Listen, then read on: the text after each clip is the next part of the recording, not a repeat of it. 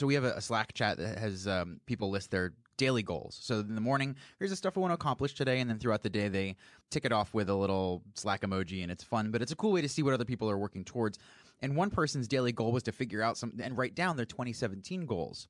And because they shared that in public, somebody said, hey, I want to do that too. Can we do that together? And the next thing you know, there's 20 people sitting around a table, each sharing some of their 2017 goals, what they're looking forward to, what some of the things they're worried about getting stuck on. And now you've got 20 people who have each other's backs in accomplishing those goals as we kick off the new year.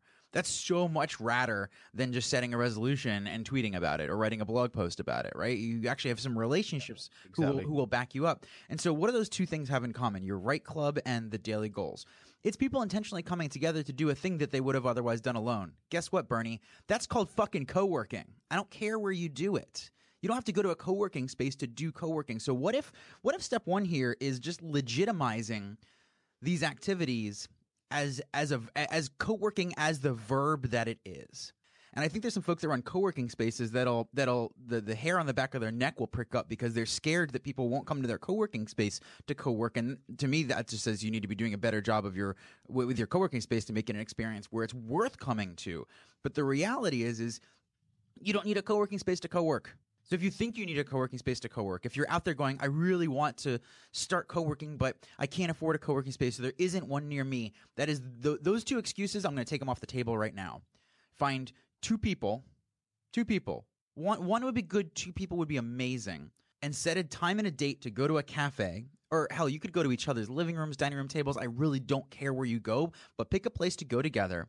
Pick a thing you were already going to do, a block of writing in the morning, a goal setting, whatever, and make your objective to sit down and do that thing you were going to do alone, but do it together, do it out in the open, and do it so that there's now two people who have one person's back. Each of those one person, this is going to be hard to say.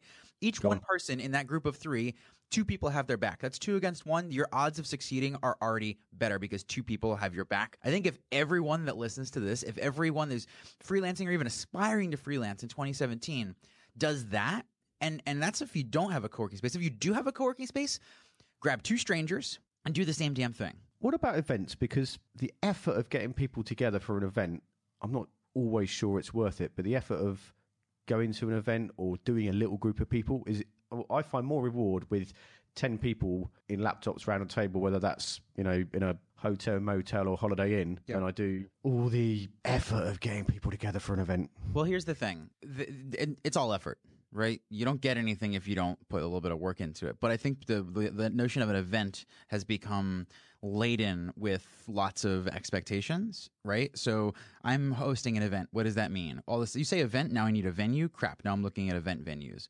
Do I need a sponsor? I don't know. But people think they need a sponsor.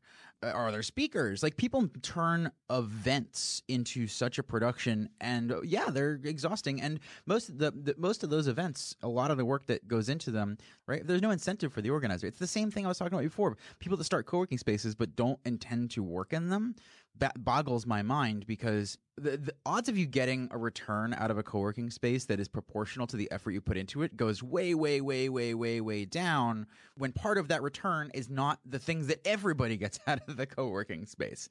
Like, you just set yourself up to struggle to make the effort worth it. But let's bring this back to events.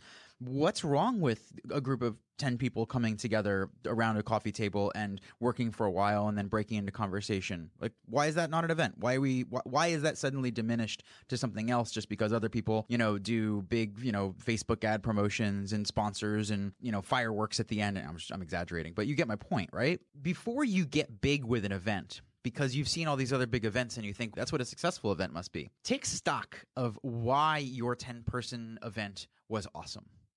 Whatever format it takes, whoever comes, try to understand why those people come back week after week, month after month. What is worth it to them? And as you get bigger and as you get more involved, as you want to attract more people, do not lose sight of what was good about it when it was small. Take that and hold on to it. Like, write it down, put it on a Post-it note, stick it to your laptop screen, wherever. Like, keep it visible, because it's so easy to forget why it was good when it was small. And it's not about keeping it the same. It's about understanding what makes it good, and then as you get bigger, adapting so that the goodness doesn't go away. I would assert, sir, that people think they can only do a big event, and there's some kind. I wanted to say there's some kind of ego in there of like, we're doing a big event, and doing little things is just it's delicious. If you've never done it before, though, you assume that it's only better when it's bigger. That's what she said. Yeah, I've gone. I know I've gone on a bit of a rant. Whatever your situation is, I'm going to assume it's the top of the year. There's something you want to do this year, and maybe it's a big goal. You know, it's a big thing that you want to make happen. That's great. I'm not going to tell you not to do that. But what I am going to tell you to do is look for the small thing that you can do way sooner. The thing that will take you one step in that direction. The thing that, and it's not for like validation or like validation is just another egocentric approach, right? Because it's, I want the world to tell me that my idea is right, which sets you up to be wrong in the first place. Put something out there where you interact with other people and you get a taste of what it really feels like. Because otherwise, you just spend all day long in your imagination imagining what it's going to feel like, which, A, is likely to set you up for disappointment should you ever get there. Because even if you do a great job, the odds of it feeling exactly the way you wanted it to feel are slim to none. But you also end up stuck fantasizing, which is more likely to keep you from doing it all in the first place. So rather than fantasize about all the ways it can be, all the things it could be, and then saying, well, I don't know how to do that. You just did that to yourself. Start small. Like, what's the thing you can do right now with the people and the resources that you already have?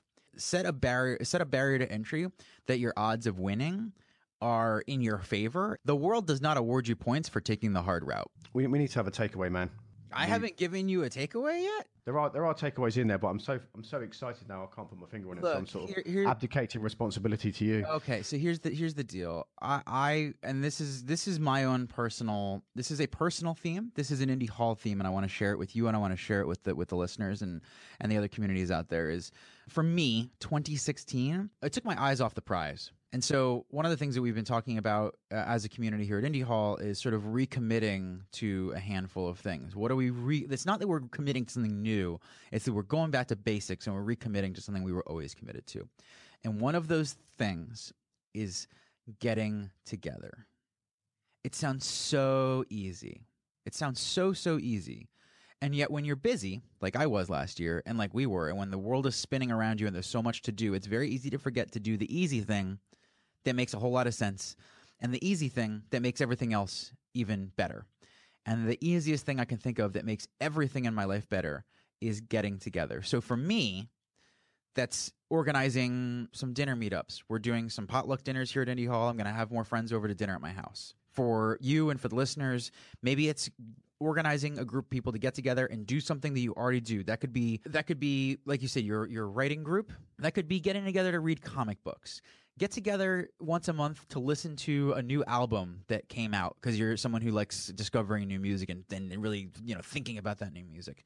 Get together to taste wine or beer, or get together to share your goals for 2017 or your goals for the next 30 days if you want to turn it into a monthly thing. Just get together and don't make it a big production because it doesn't need to be.